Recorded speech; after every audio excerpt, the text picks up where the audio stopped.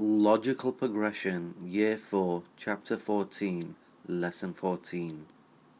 بسم الله الرحمن الرحيم الحمد لله رب العالمين اللهم صل وسلم وبارك على نبينا محمد وعلى آله وصحبه أجمعين اللهم لا سهل إلا ما جعلته سهلا وأنت تجعل الحزن إذا شئت سهلا اللهم أعنا على ذكرك وشكرك وحسن عبادتك يا رب الكريم. السلام عليكم ورحمة الله وبركاته. Okay guys, so today inshallah we will cover the rest of the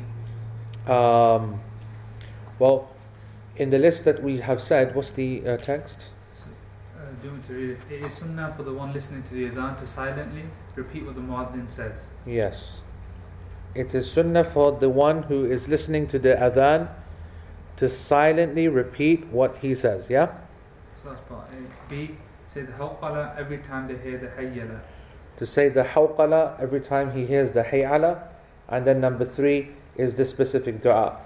Because Shaykh Uthaymeen, he finishes off with that third point, and he doesn't actually include much discussion of the other ahadith on the matter, I want to bring in other ahadith in this part of this discussion right now. Okay? In this discussion right now. وَحَوْقَلَتُهُ فِي الْحِيَعَلَى. So the hawqala is said in the hay'ala. Now these two, let's look at this. So we've already done the previous one. We did it in a lot of detail. You say exactly as what the mu'adhin says. And we know that the Prophet ﷺ said that. However, there are so many different hadith that there are different opinions of exactly what should be said. So let's add this one to the mix, and then you recognize why that there is such a discussion. So the first point I want to say is that the word hawqala and hay'ala are two artificial words. They are literally created by putting phrases together. So the hawqala comes from la hawla wa la quwwata. So they basically put haw and qala together. So that's why when you say to someone, do the hawqala, it means to say la hawla wa la quwwata illa billah. The hay'ala is exactly the same. Hayya ala salah. So they call it the hay'ala. So whenever you hear the Imam say the Mu'adhin say the hay'ala, then that's what he's referring to. And when we say the hay'alatayn, then that's the two hay'alas. So hay'ala salah, hay'ala salah, hay'ala falah, hay'ala falah. So the point that's being made here is that after number 1, we've said that you repeat after the Mu'adhin, what he says. For point 2, he says, but you say the hawqala when he says the hay'ala. You say the hawqala when he says the hay'ala. Now, the reason for that is because the Prophet ﷺ, in the hadith of Sayyidina Umar bin Khattab, I think I mentioned it last week, this is what he said. The Prophet ﷺ, Umar bin Khattab said that when Bilal, he made the adhan, and he said, Ashhadu an la ilaha illallah, then the Prophet ﷺ said, Ashhadu an la ilaha illallah, and then carried on. And then when he said, Hayya ala salah, the Prophet ﷺ said, La hawla wa la quwwata illa billah. So we have an interesting situation now, okay? We've got a lot to discuss, but the most immediate point is, what do we actually say ourselves? On one hand, the Prophet ﷺ is saying, say it, what he says.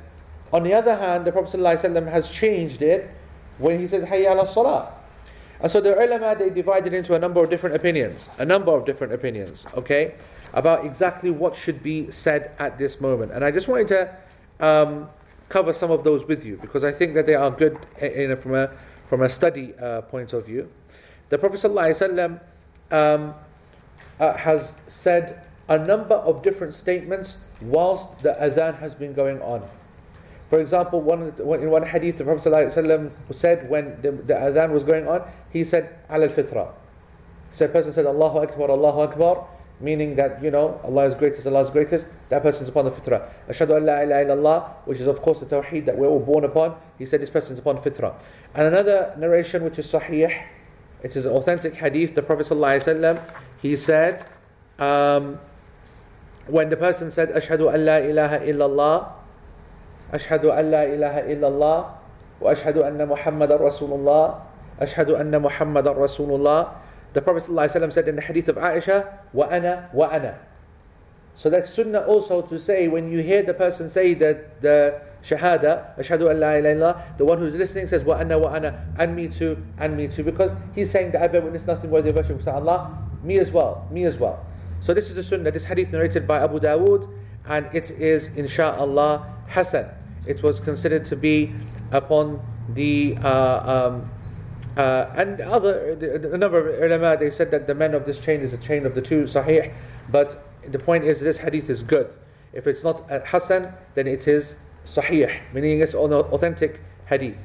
Also, the Prophet ﷺ, we have, with respect to the same tashahhud, and I want to start here first, that when the Prophet ﷺ heard the person say, يَتَشَهَّدْ أَشْهَدُ أَن لَا إِلَهَ إِلَّا اللَّهِ, he ﷺ said, وَأَنَا أَشْهَدُ أَن لَا إِلَهَ إِلَّا اللَّهِ وَحْدَهُ لَا شَرِيكَ لَهُ وَأَنَّ مُحَمَّدًا عَبْدُهُ وَرَسُولُهُ رَضِيتُ بِاللَّهِ رَبًّا وَبِمُحَمَّدٍ رَسُولًا وَبِالْإِسْلَامِ دِينًا. Okay? The Prophet ﷺ said, فَإِنَّهُ مَنْ قَالَ ذَلِكَ غُفِرَ لَهُ ذَنْبَهُ. Whoever says this statement, then his sins will be forgiven. Very simple hadith, subhanAllah, huge reward. So I'm going to say this a few times so that you can memorize it and try to remember this. This is an extra thing which has not been added. As I said, the Hanbalis did not mention it in this text because I said to you before, this is a very basic text. And I can't go into all the full details. This hadith is the hadith of Sa'ad ibn Abi Waqqas, and it is narrated by Imam Muslim. It is Sahih, narrated by Imam An-Nasa'i and by Ahmad as well. The hadith again. Let me give you the exact text for it. When the Prophet ﷺ, he would say when he heard the mu'adhin say ashhadu an la ilaha illallah wa ana ashhadu an la ilaha illallah wahdahu la sharika lah wa anna muhammadan abduhu wa rasuluh raditu billahi rabba wa bi muhammadin rasula wa bil islami dina. In the notes that will come up soon, within the next 1-2 weeks, inshallah, the notes, this hadith will be in there. Okay? Just if you're worrying, how can I get the text and how can I find the Arabic, etc., etc., you will find this in your class notes, inshallah. The Prophet ﷺ said that whoever says this when he says Ashhadu an la ilaha illallah, then he will have his sins forgiven. Question should be asked. And as I said before, it doesn't also, you don't actually have to say all of this. Alright, the sunnah is also to say wa ana, which is basically the same thing. Because what is the Prophet ﷺ doing? He's saying, well, if you're saying ashhadu an la ilaha illallah, well, you know what, so do I as well. If I was to translate this, then the translation of this hadith would be, me too, I also bear witness there's nothing worthy of worship, and he is alone, he has no partners, and that Muhammad, and he didn't say, and I bear witness. He didn't say, wa ashhadu anna Muhammad. He said, wa anna Muhammad, and that Muhammad is his servant and his messenger. I am pleased with Allah as my Lord, and I'm pleased with Muhammad as a messenger, and I am pleased with Islam as my religion, as the religion. Sallallahu Alaihi Wasallam. So that's the translation of the hadith. So if you've understood what I've just said, that the translation of the hadith, then you understand in the other narration, when he says, wa ana, then it's basically the same thing. It's like the shortcut version. Okay, it's a short version. Alright? To go back to the point that we were talking about, which is, what do we actually say? Right? What do we actually say when it comes to the hawqala? We know that the Prophet ﷺ would say, La hawla wa la quwwata illa billah. And we're going to talk about what it means in a second. But how can we understand? Anyone got any ideas? One hadith is saying, say what the imam says, the mu'adhin says, and yet we have another narration which has this. Let me just tell you that some of the ulama and Shaykh Al-Albani said that this is narrated from some of the Salaf. They said that the only thing that you say is what the mu'adhin says. And these other hadith were not acted upon. So the la hawla wa la quwwata illa billah hadith not acted upon. So they would almost ignore it, quote unquote. So you just repeat. So they would say, a mu'adhin would say, hayya ala salah, hayya ala salah. You would also say, hayya ala salah, hayya ala salah. Is that clear? And that's a small minority position. There are three more possibilities. What do you think they are? Say both. To say both. Okay, good. Alright? So to say both would be, you hear the mu'adhin say, Hayya ala salah, you also say, Hayya ala salah, and la hawla wa la quwwata illa billah. So that is one opinion. Okay? That is one opinion. This is the opinion of some of the later Hanafis, and like Ibn al-Hammam, and also it is one of the opinions of the Hanabila. Okay? It is also one of the opinions of the Hanabila. What's very interesting about this, is that they said that the reason that they do both is that if there is a possibility of being able to combine a specific hadith and a general hadith, then you should combine it. So they use an usul, that's the reason they do it.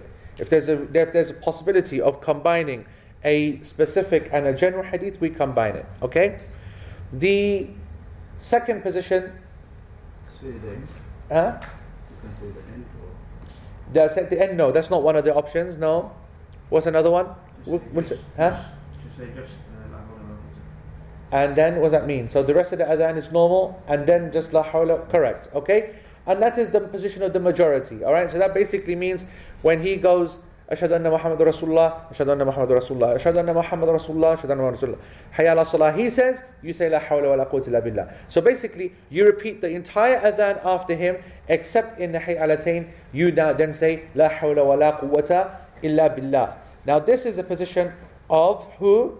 This is the position of the majority of the scholars and the Shafi'is, and it is the position of Sayyidina Umar ibn Khattab as well. Okay? And it's also the position of Muawiyah ibn Abi Sufyan as well. Here's the interesting one. The fourth position, anyone know what the fourth position is? Want to have a guess? So we're talking about the one who's listening to the mu'adhin. Only talking about the one listening to the mu'adhin. What could be the fourth possible interpretation? You have a hadith saying, say what the mu'adhin says. You have another hadith saying, the Prophet ﷺ said, La hawla wa la quwwata illa billah. Right? So far, we had three opinions. The first one is that you ignore La hawla wa la quwwata illa billah because it is not strong enough to overcome the very, very strong command of the hadith which says, say as he says. The second position was that you say what the mu'adhin says when he says, except in the Hayya alatain, you say La hawla wa la quwwata illa billah. We said a third opinion was, let's combine the specific and the general hadith, and we say everything which the mu'adhin says, and we'll say La hawla wa la quwwata illa billah as well. Yeah? What's the fourth position going to be?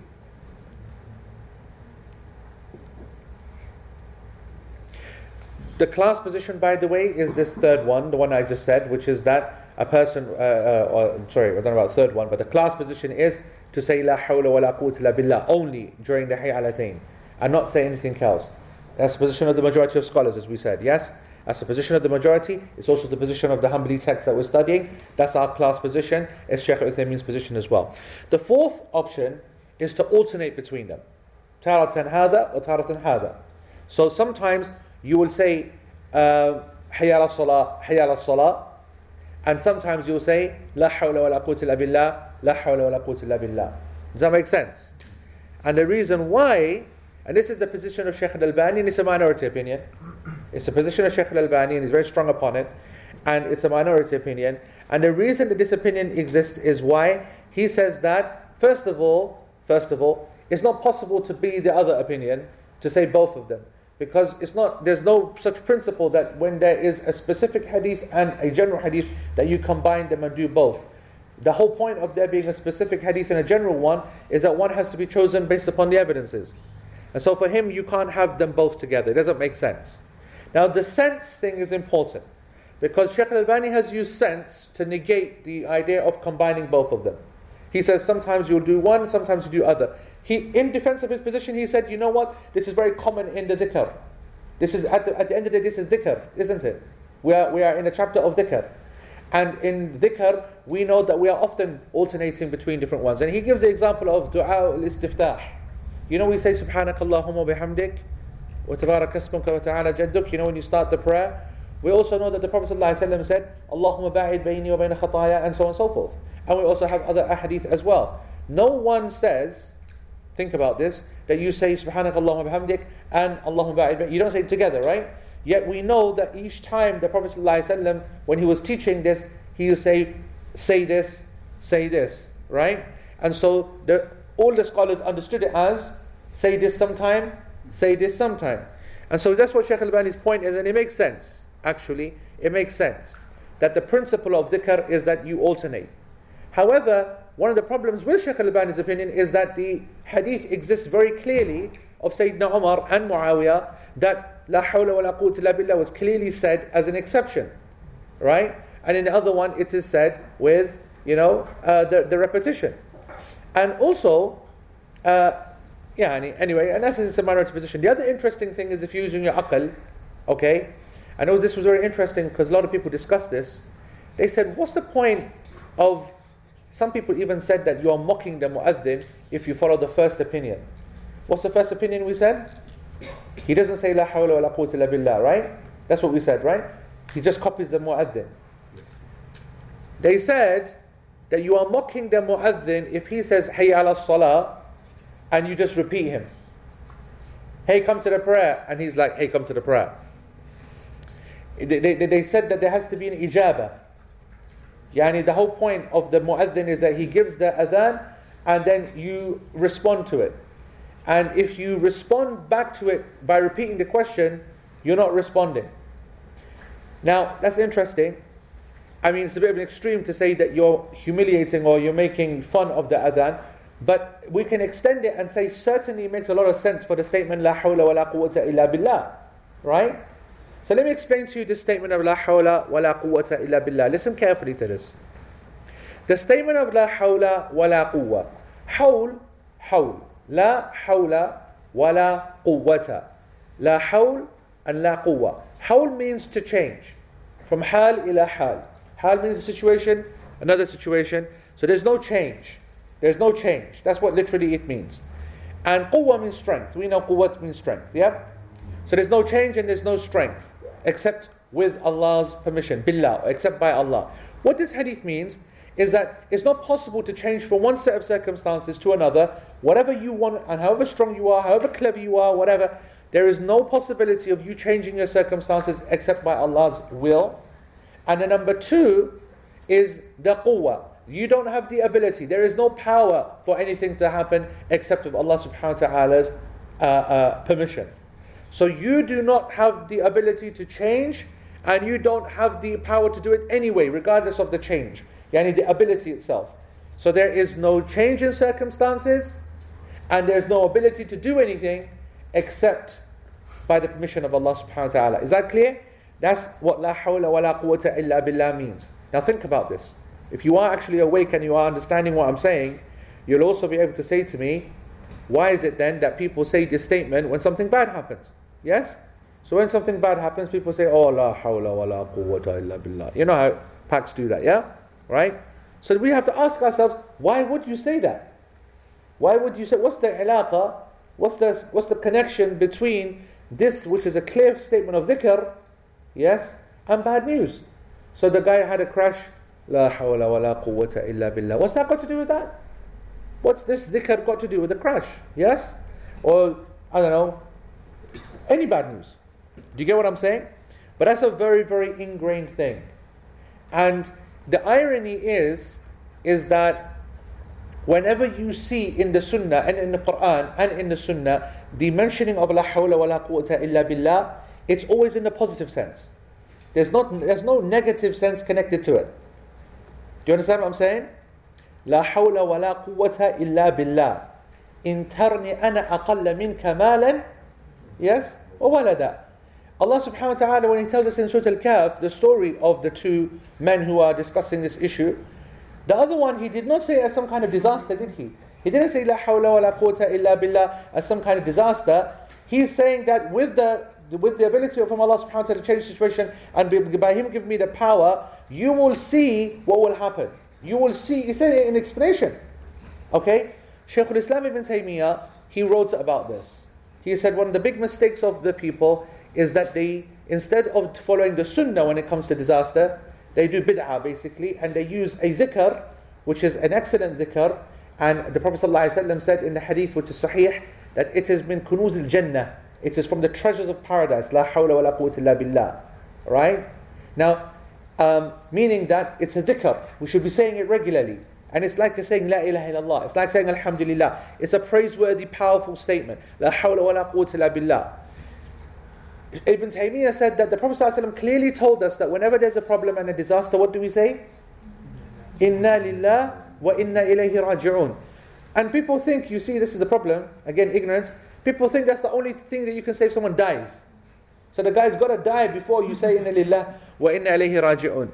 And of course, that's not the case. Even if you trip, you fall over, some kind of problem, inna lillah wa inna ilayhi raji'un. A number of hadith that show the Prophet ﷺ mentioning this statement in some kind of bad circumstance. But never ever, la hawla wa la quwwata illa billah. Now, if you've understood that, how do we advise people? Because it's a big, silly mistake. But that's all it is. It's not something more serious than that. We should try to educate them and say, brother, that this is not the sunnah to respond to this way. And a person who does it, achanak or something because he's not realizing it, will let it pass. But if a person is into the habit, and that's what the problem is, most of our people are in the habit, that something bad happens, la hawla wa la quwwata illa billah, then we should sit them down and explain, akhi, this is a form of dhikr, which is a praise, and if a person said it naturally as a response, we'd let it slide. But if you believe that every time something bad happens, I've got to say it, this is incorrect. And as I said, this is what Ibn Taymiyyah said, and he's right, of course. 1 and then 2. You mentioned that it's in Surah Al-Kahf. This is only mashallah. Oh, sorry, yeah, la hawl, afwan, you're right. The hawl is not there. I mean just the phrase. I mean the back end of quwwata illa billah, la quwwata illa billah. Yeah. And then I found that Tafsir al-Qurtubi mentions la hawla. The meaning, what Qurtubi is trying to say is that the meaning in al-Kahf is like the meaning of the actual asl sunnah statement. Taban, because the hawl is not referring to the actual action itself. It's the irada. Do you understand? Allah subhanahu wa ta'ala, ma sha Allah, whatever He wills, la quwwata illa billah. Yes? Which in a way is like la hawl, meaning that there's no possibility of the situation being changed, and you don't have the ability either to do it except by Allah subhanahu wa ta'ala's leave. So you're right, it's not la hawla wa la quwwata illa billah in the Quran, but its meaning is the same. Yeah. So is this an age-old thing where it's have this negative connotation? I don't think necessarily age-old. I think there might be even some scholars that might have made some kind of ta'wil. It's not just an Asian thing. No, I don't think it's just an Asian thing. No. I mean, it's very prominent amongst us, of course. Yeah, but you can't go out and say it's bid'ah, and you can't make a major thing about it. But you should change people's, and correct them. But probably some scholars along the line, they would have said, that you know what it is. First of all, scholars are very dangerous people, as you know. They can explain and blag anything. Yeah. And number 2, when you say to them that make a connection between this dhikr and this situation, they'll find a connection. Yeah, and it's a very general statement, la hawl wa la quwwa. You can say, yes, you see, when there's a disaster, only Allah subhanahu wa ta'ala can fix it. Yeah, la hawla wa la quwwata illa billah. You could make up all kinds of, psychedelic stuff, but yes. Just on your point about inna lillah only being said on the point of death. Yeah. Maybe that's the case because linguistically it makes sense. Yes. The point of death. Correct. How is it applied when you break your leg or something else? Only because the Prophet ﷺ told us. Right. So yes. No, that's a very good point. That's a very good point. If we're using the example of la hawla wa la quwwata illa billah and proving it linguistically why it shouldn't be applied, the argument could be applied and said, well, okay then, let's apply that same argument. Inna lillah doesn't seem to suggest anything other than death, right? And what we know, and the reason that we do use inna lillah for other circumstances is because the Prophet ﷺ told us that when there is a musibah, a person is afflicted with something, he says inna lillah wa inna ilayhi raji'un. The other riwayah is that you should say la ilaha illallah. La ilaha illallah. But nothing at all about la hawla wa la quwwata illa billah. And it doesn't fit linguistically. And we have other hadith which indicate that it's meant to be said repeatedly, etc., etc. And here, this is one of the most authentic hadith that involves la hawla wa la quwwata illa billah. And it's now it makes sense, yes? Hey, come to the prayer. Alright, well I'm coming. But you know what? I'm only coming because of the permission of Allah subhanahu wa ta'ala and Him giving me the ability. So Allah gave me the hawl and Allah gave me the quwwah. that I'm going to come. So I will respond to your call, but only by the permission and the ability of Allah subhanahu wa ta'ala. It makes sense as well.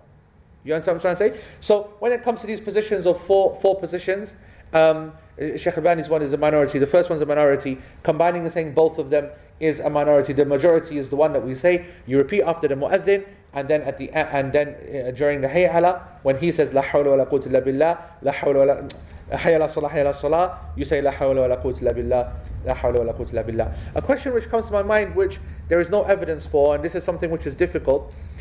Does a person, when the mu'adhin says ashhadu an la ilaha illallah wa ana ashhadu an la ilaha illallah wa anna wahdahu la sharika lahu wa anna muhammadan abduhu wa rasuluh, yani the full is long, do I say 4 times or do I say it just once? Okay, that's difficult, and I don't know the answer to that question, and I didn't find any of the ulama when they asked it give any evidence for either position. It's an ijtihad matter, because the Prophet ﷺ, the hadith doesn't say that he said it 4 times, but the meaning suggests that he did. The meaning suggests that he did. However, if he did, then this person has said ashhadu an la ilaha illallah. We're still talking, for another 10-15 seconds trying to finish off that dua, and then a person saying still ashhadu an la ilaha illallah is moving on. You're kind of playing catch up. So Allah knows best. I think it's sufficient if a person does say it once, but maybe it's best to repeat it as per the basic principle. Yeah. Just further to Roshida's question, basically, you mentioned the musibah in the hadith. From the phrases just before the ayah, Yeah, but I think correct. You're absolutely right. But the siyaq of the ayah and the translation of the ayah certainly does suggest death, a return to Allah subhanahu wa ta'ala. That's not what happens if you fall over or you cut yourself or you get bad news. You know what I'm saying? So that's the issue. But Allah subhanahu wa ta'ala says, as the brother says, وَلَنَبْلُوَنَّكُمْ بِشَيْءٍ مِنَ الْخَوْفِ Yes. وَالْجُوعِ Yeah. وَنَقْصٍ مِنَ الْأَمْوَالِ Yeah. وَالْأَنفُسِ Yes. وَالثَّمَرَاتِ Yes. وَبَشِّرِ الصَّابِرِينَ الَّذِينَ إِذَا أَصَابَتْهُمْ مُصِيبَةٌ. Yeah, and somehow we only focus on the anfus, only. And الجوع, Yeah, and actual correct. As Shaykh Abdul Ghaffar says, the 2 verses in Baqarah, they said that Allah subhanahu wa ta'ala says that you will be afflicted with the hunger and you'll be afflicted with you lose money and you lose your fruits and kada. But it also mentions, of course, you will lose your life as well. Yes. Right? And it seems that we have focused on the life part, and the ayah very clearly states that it's if you're afflicted by any of these matters. Yeah? But I don't know, it's like a pact thing. Yeah, we have it computed in our head. That's only if someone dies. Yes. And actually, if you do hear someone say "Inna lillah wa inna ilayhi rajiun," you say who died, Yes. who died, where, whatever. So it is, and that's what happened. That's what the side effects of not following sunnah. The community is not following sunnah, so everyone's on having heart attack when someone says "Inna lillah." If I receive a message saying "Inna lillah," I know the next part is going to be the name, the janazah details, and whatever. And that's what we've created for ourselves, so we've got to live with it. What else can we? And also, if you look, for example, if you say now, Shaykh Muhammad Hassan al-Badawi rahimahullah, yes. straight away the people say, yes. he died. صح. But لكن هذا أصعب. Yes. Because people hafidhahullah is okay. Yeah. But if you say rahimahullah. So the reason I'm thinking that's different is there any wajh in sunnah to find mercy being sent upon someone? There is, rahimakallah. But when you're speaking to them directly, but when you're speaking in the ghaib, in the third person, kama rabbayani saghira, that's also good. It doesn't mean that they're dead. Yes, because you might think that it means it's dead, and it's third person. No, I was trying to say, sorry, correct, exactly. What Muhammad said is right. The point is that in the Quran, in Surah Al-Isra, Allah subhanahu wa ta'ala tells us to make dua for our parents, and the way that it's being said is that, oh Allah, have mercy upon them. And that does not necessitate that the parents have passed away. In actual fact, the whole ayah, siyaq of the ayah, is that don't speak to them like this, don't speak like that, don't do this, don't do that, lower your wing, and then say dua, have mercy upon them. So that's a very good point. Well done. Very, very good point. MashaAllah. Because that indicates that they're alive. But as Shaykh Abdul Ghaffar said, if you heard someone say, Shaykh Dido, rahimahullah, people will say, oh my God, he died. Yeah? So again, there's a big gap between the Quranic yani asl, the Quranic way the word is used, and how people use it. This is a dua to Allah, so again, it's not an evidence for using it in day-to-day speech, and I don't think Yes. people said rahimahullah or anything as a qualifier except for the Prophet. Alayhi salam. Yeah. Sheikh, we know from Sheikh Muhammad bin Abdul Wahhab, rahimahullah, from his etiquette was every time he used to gather with the students, he used to always say, rahimahullah. Yeah.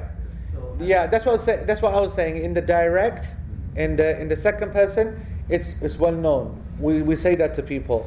But the real issue is this: what about when it's the third person ghaib? Yani, do we have, when you say have mercy upon him or her, do we have that? So that's good. What else can we say that is from the Sunnah with respect to the adhan? Actually, let's see what Shaykh Uthaymeen says. What else does he add? So I just want to give you I actually wrote down my preferred translation for the statement La hawla wa la quwwata illa billah. Write it down as follows, okay? There is no change that can be brought about. There is no change that can be brought about. And there is no ability to do anything. And there is no ability to do anything except by Allah's will. Except by Allah's will. Again, there is no change that can be brought about. There is no change that can be brought about. And there is no ability to do anything. And there is no ability to do anything except by Allah's will. La hawla wa la quwwata illa billah. It's very long, but the reason it is long is that you have a very clear understanding of exactly what it means. Okay? And even subhanAllah, Shaykh Uthaymeen here says as well, فَهِيَ مَشْرُوعَ عِنْدَ التَّحَمُّلِ. This statement, it is legislated to be said when we want to do something, change circumstances, yani do something, go from one state to another state. وَهِيَ كَلِمَةُ اسْتِعَانَةٍ. It is the kind of phrase that you use to seek help by. Oh Allah, help me, let's do this. La hawla wa la quwwata. It's the kind of thing, if you were to set off from your house, you would say, La hawla wa la quwwata illa billah, let's do this. That's how we should be using it, not like how we use it. And that's why he says, وَهِيَ كَلِمَةُ اسْتِعَانَةٍ. It is a word which seeks help. وَلَيْسَتْ كَلِمَةُ اسْتِرْجَاءٍ. It is not a statement to be said yani in the place of inna lillah wa inna ilayhi raji'un. Okay? And he, as I said to you before, he said when the muazzin says hayya ala salah, then he is asking you to be present. He's telling you come to the masjid and get there. فَأَنْتَ فَاسْتَعَنْتَ بِاللَّهِ. Now you have sought the help from Allah subhanahu wa ta'ala, and that is حَيْثُ تَبَرَّأْتَ مِنْ حَوْلِكَ وَقُوَّتِكَ إِلَى ذِي الْحَوْلِ وَالْقُوَّةِ عَزَّ وَجَلَ. You've basically said, when you made this statement, you've said, you know what, I don't have the way to bring this out, change my scenario. I don't have the ability to get to you except by Allah subhanahu wa ta'ala's leave. Okay? What else can we say?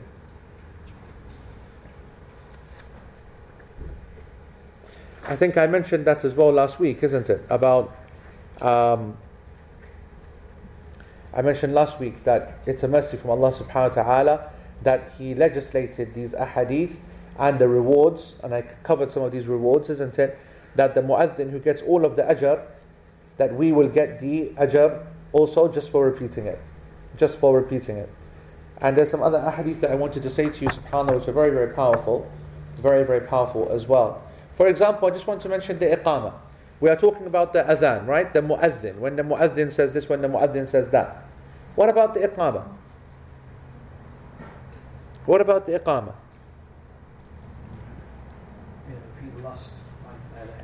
What's the evidence for that? Why not the rest?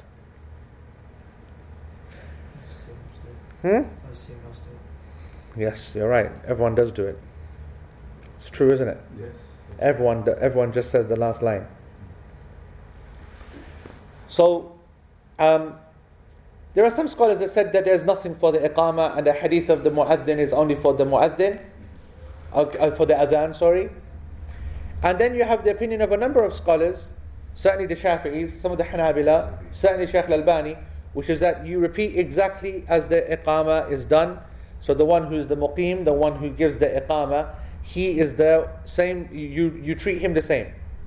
And they argue that the hadith that says قولوا مثل ما يقول المؤذن, that the word mu'adhin is like the power word to cover everything. They said, like for example, when Allah subhanahu wa ta'ala refers, not Allah subhanahu wa ta'ala, yani when we talk about al-shams wal-qamar, the sun and the moon, they're sometimes called al-qamarain. Yeah, al-qamarain, the two moons. Yeah, here they mean the two bright lights, effectively. Sah? So sun is being covered in. So the idea here is that when you say same as the mu'adhin, then it's referring basically to the adhan and the iqamah as well. And so here, by their definition, then you would then repeat every single letter that the mu'adhin says, and whoever's giving the iqamah, you would repeat it. What about qad qamat as-salah? You see kalma that I think is a big hadith. Yes, which is قامت الصلاة ما دامت السماوات aqamahu Allahu wa adam. Yeah, there are some people that the Shafi'is actually are the madhab which really push this. They said that when the muaddin says qad qamat as-salah, then you say may Allah establish it and keep it going.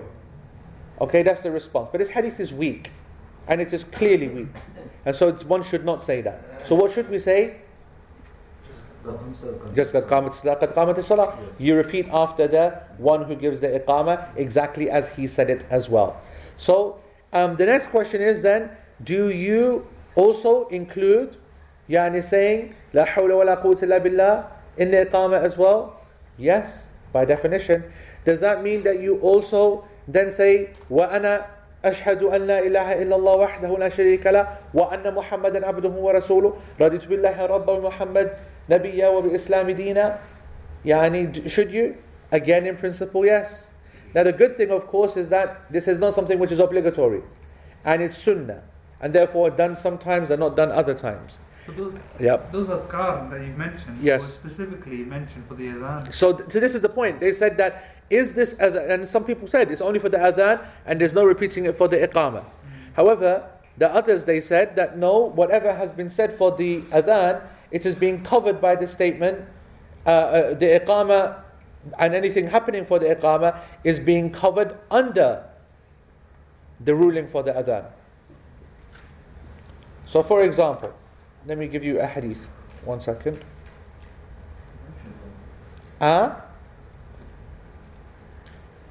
Let me give you, let me translate to you what Hafiz ibn Hajar said in the commentary to this hadith. Okay?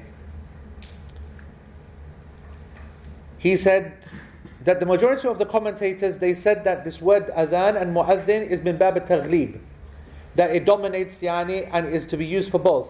كقولهم القمرين للشمس والقمر ويحتمل أن يكون أطلق على الإقامة أذان لأنها إعلام بحضور فعل الصلاة, because this actual iqamah is also a call to the establishment of the prayer. And we know we have the really obvious point here, the easy one, is we know that the Prophet ﷺ said بين كل أذانين Salah.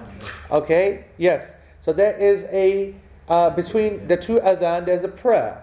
And we said that before, I think, yes? 2 rak'ah to be prayed for anyone who can between the two adhans. Which two adhans?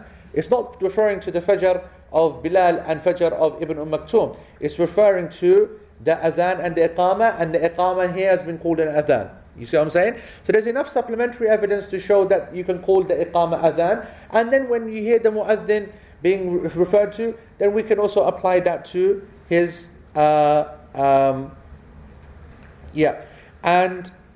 this is the opinion of Ibn Hazm as well. فإنه فهم من قوله عليه السلام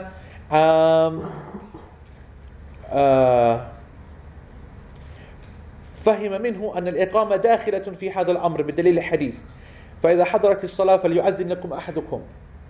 The Prophet ﷺ said that when the prayer is established, then let one of you make the adhan.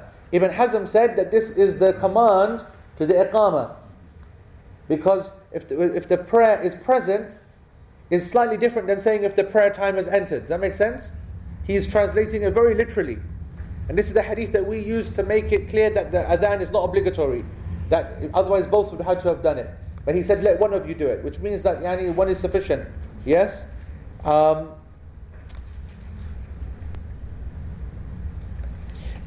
the Shafi'i school, they agreed upon the recommendation of following the muqim.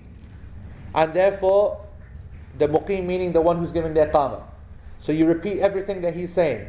Other than hayy ala, then you will say the hawqala. So when he says hayy ala salah, you say la hawla wa la quwwata illa billah, just as you would in the adhan. As for Shaykh al-Albani, was his personal position.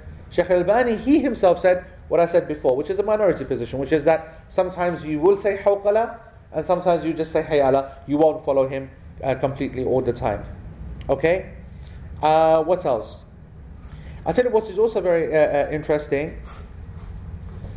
The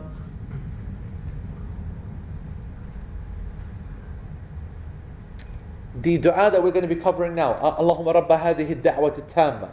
This dua, should that be said after the iqamah as well? Now remember, that's like a proper dua. And you know, especially in the Hanafi mosque, there's not a second delay. Remember that the three imams, they allow a delay after the iqamah and the salah. Yes? In the Hanafi school, I told you this before, I think a couple of weeks ago, maybe a month ago, that depending upon which Hanafi masjid you go to, and you know what kind of school from the Hanafis they're following, some will actually, you'll hear the imam, when he's going La ilaha illallah, Allahu Akbar, there's like not even half a second delay. Super quick. And they take the hadith super literally. And why? Why? Because they said قَدْ قَامَتِ الصَّلَاةِ, the prayer has been established. And by the way, that's not just the Hanafis, actually even the Shafi'is, and certainly the Hanafis, they said it's makruh to delay the prayer. Once you've said the statement قَدْ قَامَتِ الصَّلَاةِ, it is makruh to delay the prayer. Now the Shafi'is were more nuanced in it. The Shafi'is, they said it is makruh to delay the prayer illa bil haja, unless there's a reason. Now what's the reason? Now this is interesting, right? Now a clear reason is to straighten the lines. To straighten the lines is an obligation agreed by the four imams. It is an absolute condition of the prayer and the prayer line, that the prayers must be, because the Prophet ﷺ said Sawwu sufufakum. Sawwu is an obligatory statement. Hey, you must straighten your lines.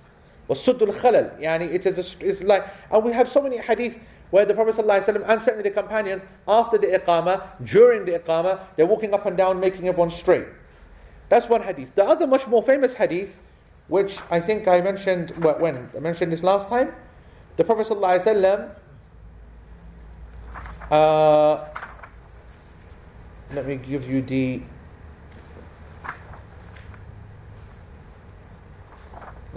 actual narration, so that I just don't,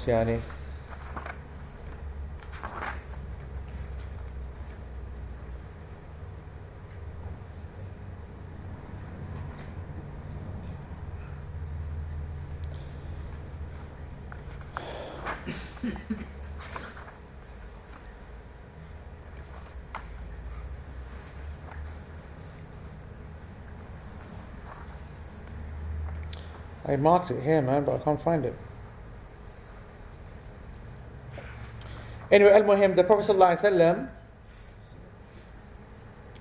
was once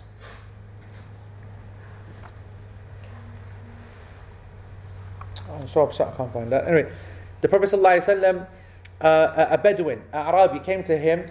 He said, Liya haja. This is after the iqamah had happened. Okay? So a Bedouin comes into the masjid and he goes, I have a need, Ya Rasulullah. Iqamah has happened. The Prophet ﷺ went to the back of the masjid and he started chatting to him. The companion said, because I can't find the hadith, so I can't find the rawi. He said that we waited. Some of us started to fall asleep. They were sitting down and they started doing this. The old chicken nod, you know how it is, yeah? So they started doing the old nod, yeah? And the Prophet ﷺ was still talking to the Arabi. Still talking. And then he finished, he went to the front, he said, Allahu Akbar. That's very important, subhanAllah. Okay? So I want you to know one thing, that the Shafi'is got it right on this one, all right? That the definition of the statement قَدْ قَامَتِ الصَّلَاةِ is clear, yeah? That the prayer has to be established. That's why the majority of the scholars, the three Imams, are upon this opinion, yeah? That قَدْ قَامَتِ الصَّلَاةِ, the prayer established, means that you need to hurry up and pray. However, if there's a reason, someone comes, and that's the good thing that we learned, that the reason cannot be, doesn't have to be war, doesn't have to be the whole masjid falling down or an accident outside. If someone has a reason and says, I just need something, then that's sufficient. Yeah? Otherwise, the prayer should be entered upon. Alright? Also another important point, as a point of practice, and someone asked me this the other day, what's the definition of short and long kind of period of waiting? And what if it's long? Do we need to repeat the statement again? And the ulama, they said that there's no evidence that you need to repeat the iqamah again. And it's never been done before. And most importantly, this discussion went on. The companions, some of them fell asleep. And the Prophet ﷺ never repeated the iqamah. Never repeated the iqamah. He said, Allahu Akbar. So there is no repetition of the iqamah. However long the prayer has been delayed. And don't forget that the iqamah is a sunnah and not an obligation. Okay? And so that also helps you understand the ruling as well. Yeah. Okay? Another really important point. I don't know if I mentioned this last time, but a lot of people, they when it comes to the iqamah, I told you what happens, when should you stand up? Do you remember that? We covered it, yes? Who remembers that? No? When you see the imam. Okay, we covered that, when you see the imam. And I mentioned to you at that time that many of the salaf, they used to really hate it, and it used to be considered something bad. That people hang around trying to put that kind of passive-aggressive kind of pressure upon the imam. You see that, yeah? So the iqamah goes, for example, or even the iqamah doesn't go, but people are standing up, right? And so that the imam comes in, and it's like, we've been waiting for you, where you been? Do you understand? Only you, yes. We don't need you to. You can be quiet now. Yeah. We don't want you to. We don't want you to be thinking I can have a couple of cups of tea inside. That's the day you are talking the truth today.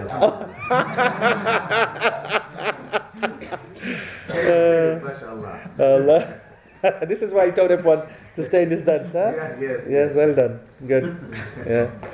But it's true, and sorry. Sometimes we have some people knocking the door. They knock on the door. What's going on, man? Where are you? So now this is. I'm going to read to you what Imam At-Tirmidhi said before you start saying Abu Isa said.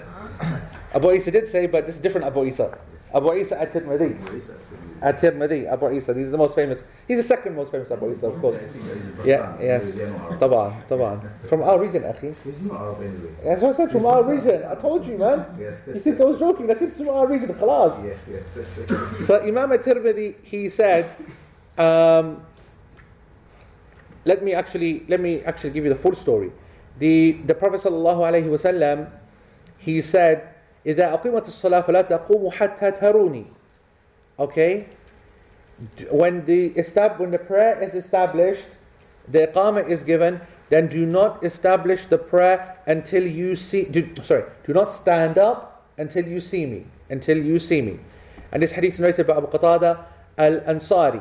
And this hadith is an evidence that the people should not stand up for the prayer until they see the imam in the masjid. And this is the position of the majority of the ulama. Imam At-Tirmidhi said, after he narrated this hadith as well, which by the way is narrated in Bukhari, okay, he said, and a number of the people of knowledge from the companions of the Prophet ﷺ, there's so much knowledge just in this statement. I'm going to read in Arabic so you just realize this. وَقَدْ قَرِحَ قَوْمٌ مِّنْ أَهْلِ الْعِلْمِ مِنْ أَصْحَابِ النَّبِي صلى الله عليه وسلم. Think about that statement, okay? That a group of the people of knowledge from the companions of the Prophet ﷺ hated. He is indicating the differences of knowledge in between the companions. Have you noticed that? Did you see that statement? And this is the statement of an alim. He is not saying that all of the companions were ulama in their religion. And there's so much of fiqh in that statement. وغيرهم, and then others أن ينتظر الناس الإمام وهو قيام. Okay? وقال بعضهم إذا كان الإمام في المسجد فأقيمت الصلاة فإنما يقومون إذا قال المؤذن قد قامت الصلاة قد قامت الصلاة وهو قول ابن Mubarak. Okay, he goes that, let's make it clear. First of all, there is an opinion that when the muezzin said قد قامت الصلاة قد قامت الصلاة, then you should stand up because of the linguistic, the prayer stood up, you should stand up as well. This was the position of one of the great Imams, Abdullah ibn al-Mubarak, one of the major Imams of Tabi'in, Atba' Tabi'in. Now, however, the majority of the scholars, they did what? They said that you must not stand up until the Imam comes in. And that was the position of the companions, the people of knowledge from the companions and others as well. And that's the class position as well. However, I just want to make a very important point. There's a difference between, for example, my standing and the standing of someone who's sitting down. So I normally arrive right on the Jama'ah time. I have two options, right? If the Imam is not there, I either start praying my Tahiyatul Masjid, 2 rak'ah for the Masjid, and looking at the time, it is time for Jama'ah. I know he's going to come out any second. And then I'm going to have to break my prayer unnecessarily, and it's not good. So what do? I know the Prophet ﷺ has said that one should not sit down until they prayed these 2 rak'ah of Tahiyatul Masjid. And so I can't sit down, or I shouldn't sit down, and I haven't prayed, so I remain standing. My standing is not the standing of the one who's been in the masjid for 5-10 minutes, and he's sitting there waiting, he's got irritated, where is this Imam? Okay, and then he stands up, and he says, what's going on? Do you understand that point? Yeah? With this, I want to give some advice. As I've said that these two standings are not the same from a fiqh point of view, but remember that the rulings of Islam are not just about the fiqh. It's about adab as well. The Imam doesn't know that you are of option A or B, category A or B. Do you understand this? And therefore, if you are one of these people who is standing because you don't want to pray the 2 rak'ah of Tahiyatul Masjid for whatever reason, you don't think you finish it, blah, blah, blah, blah, you stand at the back. Is that clear? You stand at the back, stand at the sides, so that you are not of the impatient standing folks. Because those are very, very clear. Those people who are standing up in the kind of middle areas and whatnot, and you shouldn't be putting pressure upon the Imam. Now, I think I mentioned this before, but if I didn't, I said that this isn't a straightforward matter. This is complicated, because if we were to just ignore this issue completely, right, then the Imams then will start to also become very lazy, and the Jama'ah will be starting to become loose as well. Now this is where the balance is trying to be found. It's very difficult, yeah? And on one hand, it's clear that the Sunnah of the Prophet ﷺ is teaching the Muslims that there is nothing more important than the Imam. And that's a very important adab point that should be learned. And that's the ultimate aim of this. And that there's no such thing as a set time per se. Yeah? That the Imam has to work to 8 o'clock or 6 o'clock or whatever. It is when the Imam comes out, that's when the Salah is. And the proof of that is how the Prophet ﷺ used to treat the prayer. When the Iqamah would go, he'd do the lines. If the Iqamah would go, he'd go to the end and he would, speak to someone. If that happened today, Imam is gone next day, khalas, finished. Because he'd be saying, well, what's happening, man? I put the football on pause at home, yeah? And that's what we did anyway, yeah? And I've come here, and my man's having a chin wag with my man at the back. Can't you wait until after Salah? You understand the kind of stuff. At the same time, we do live in a different time, and during work, and taking a break, especially lunchtime, and there's a system that's built around the timings of the masjids. You know what I'm saying? It's a difficult balance. On one hand, we want to try and make it clear that the prayer time is when the Imam comes out. On the other hand, we want to try and create a system of punctuality which theoretically goes against the first principle. So there needs to be some kind of balance. And what I teach my students is to say to them that the balance is this: that you shouldn't stand up and shouldn't make an issue and whatever. That 1 to 5 minutes, it doesn't affect anyone and it's close to the Sunnah. But when it starts to become a habit that a person is coming out 10 minutes late and every time, then it should be put to the trustees or the elders to say, okay, you know what it is? We don't want to go against the Sunnah. We don't want to put the pressure upon the Imam. But for the last 5 days, at lunchtime, he's come 10 minutes late each single time. And each time we've gone back and we've got in trouble with work, blah, blah, blah, blah, blah. So there's an unacceptable limit and there's a Sunnah kind of one. I think that everyone, I find it very irritating when people are looking at the clock within 5 minutes of a Jama'ah time. Yes, and I mean, nowadays we have regular Imam, but in this masjid, certainly in Makkah, I remember, and whatnot, when I would be sitting in the masjid, Makkah Masjid is a very good example of this actually, because Hafiz Hamoud, Hafizahullah Ta'ala, Wara'ahu Masha'Allah Tabarakallah, doesn't care about anyone, okay? He's a don. So when you're a don and you live in an area for the last 20 years, yeah, you have everyone underneath you. No one tells you when to come. And my man will bowl in anytime he wants, yeah? Okay? We used to have this situation all the time. Now, I used to be one of the senior folks there, as from, knowing Quran and stuff, and other guys are old, they don't know anything. And what would happen is that as soon as it goes 1 minute past 8, yes, like Isha for example, someone would be sent over to come and tap me on my back, or, say, please come forward, whatever, whatnot. And I would say, tap me for what? It's only 1 minute past 8. Give him some time, yani. And regular as clockwork, 4 minutes past 8, he'd walk in. Huh? Or 5 minutes past 8, he would walk in, whatever. And I used to tell these people, I said, don't look at the clock. Yani, my statement would be that, as they say that the line is for the umpire. Yes, in the cricket, it is a phrase. Okay, I said that 5 minutes is for the Imam. This 0 to 1, it's like, for me, it's like 8 o'clock. It doesn't matter if it's 8:05 or 8:04 or 8 o'clock, it's all 8 o'clock. Just like when, for example, that you're about to be doing a no ball, I'm teaching you here now in cricket.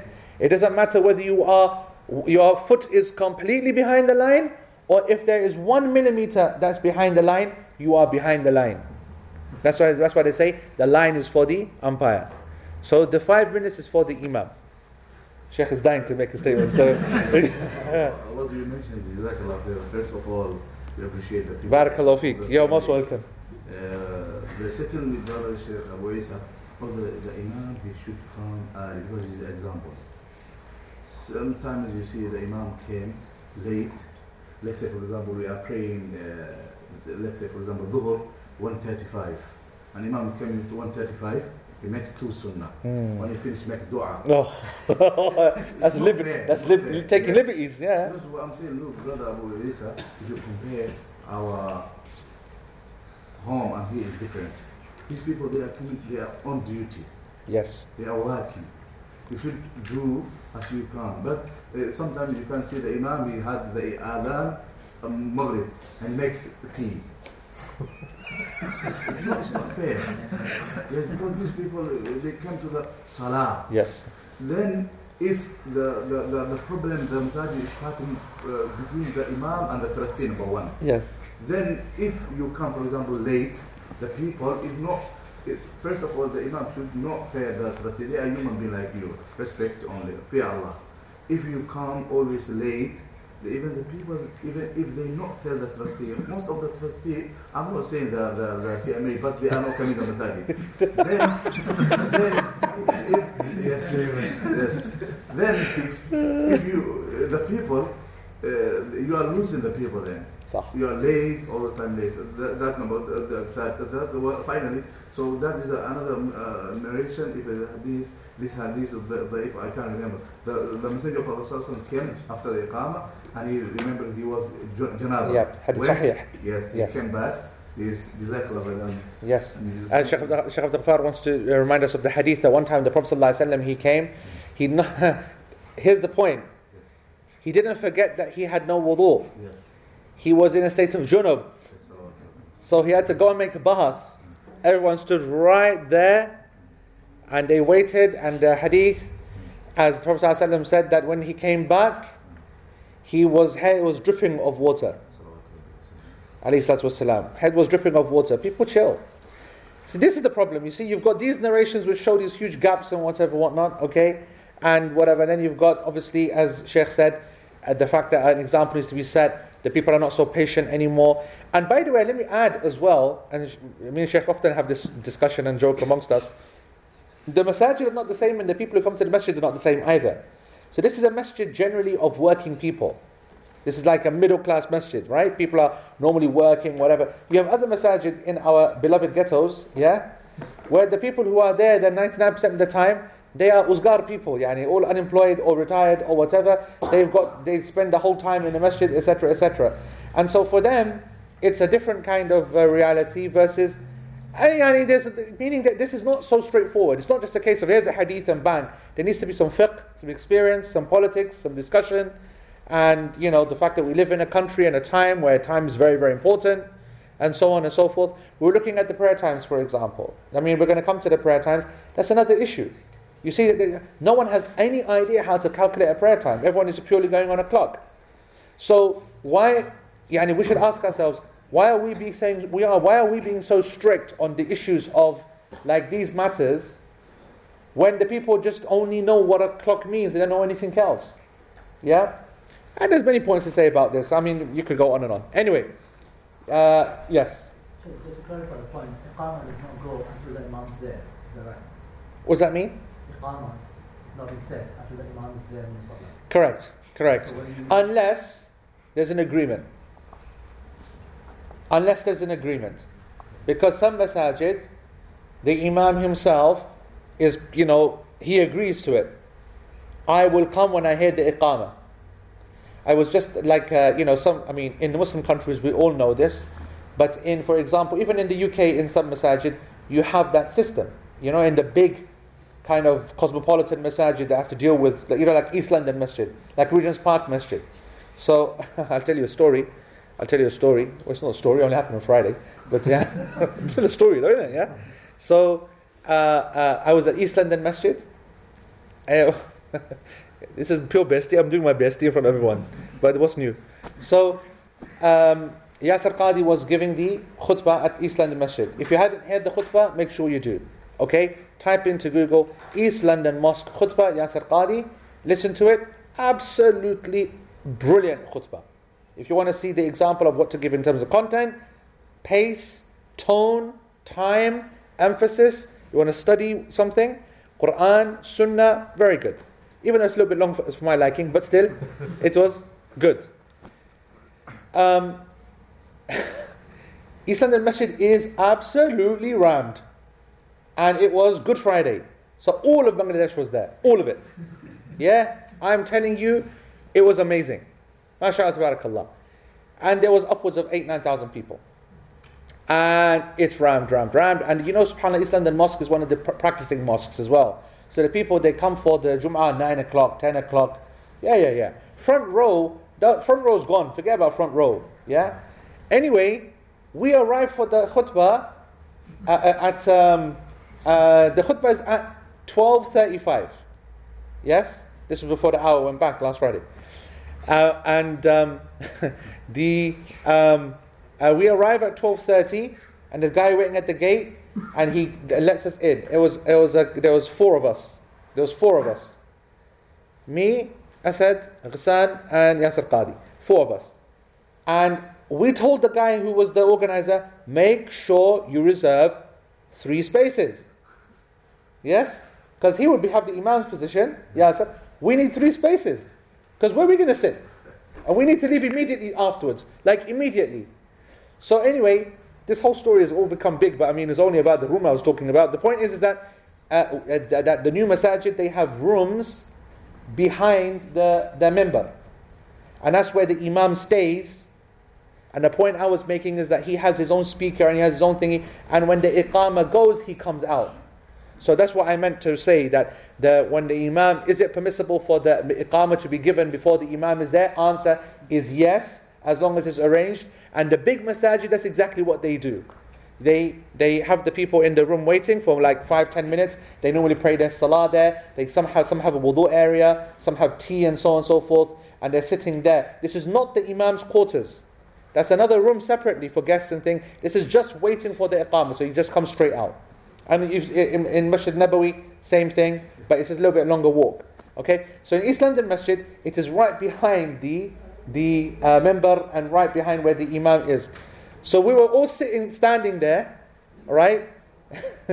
Right, standing there, and the iqamah, there's a few seconds left, and the iqamah goes.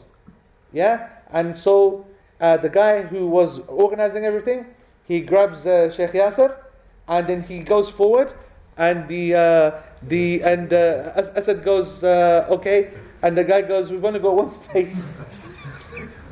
We said 1 space. And we all three of us, big lads, mashallah, yeah? So we said, what are we going to do here then? So I said, don't worry. So I pushed the photographer because I said it's good that he gets it on camera so everyone can benefit. So I go, you go forward then. Asad has a heart attack. Yes? The door closes behind us. This is real true. Iqamah is going on and we are now trapped in the room at the minbar. Iqamah is going, the adhan is going, sorry. And everyone's thinking, and Asad's going, oh, what am I going to do? I said, what do you mean we're going to do? This is the greatest khutbah of my entire life. I sat down. There was cushions all over the place. I laid down. I heard the best khutbah ever. And then as soon as the iqamah was given, I said, Asad, come on. We pulled him by the hand, walked straight out, stood right next to the imam. Both of us, right on his musalla. Allahu Akbar, job done. Best khutbah of my life.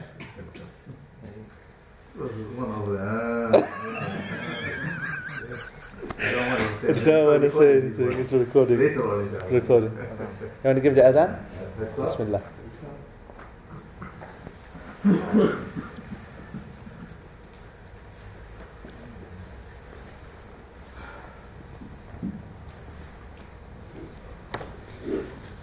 Allahu Akbar,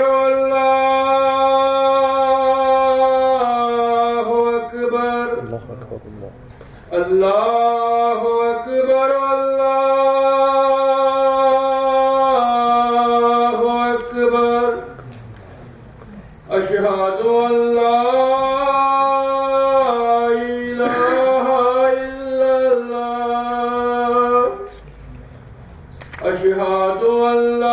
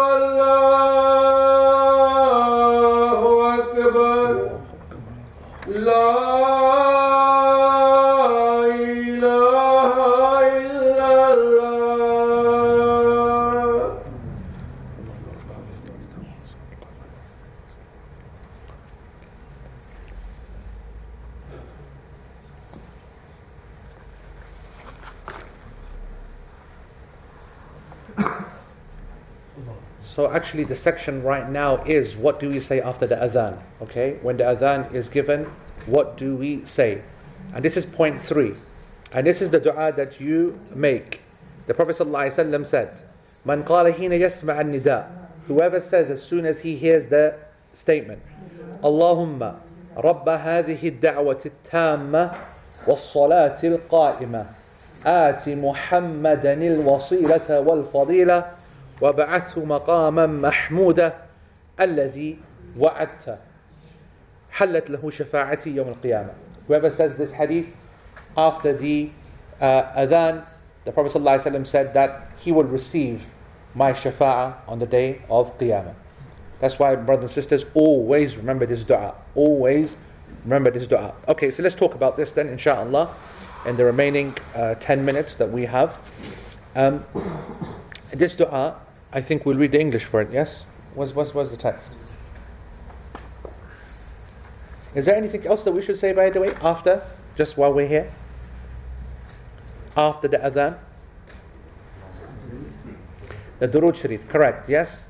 The salawat upon the Nabi Sallallahu Alaihi Wasallam. The Prophet Sallallahu Alaihi Wasallam said to send salah upon me, send salah upon me, whoever sends salah. This is talking about after the adhan.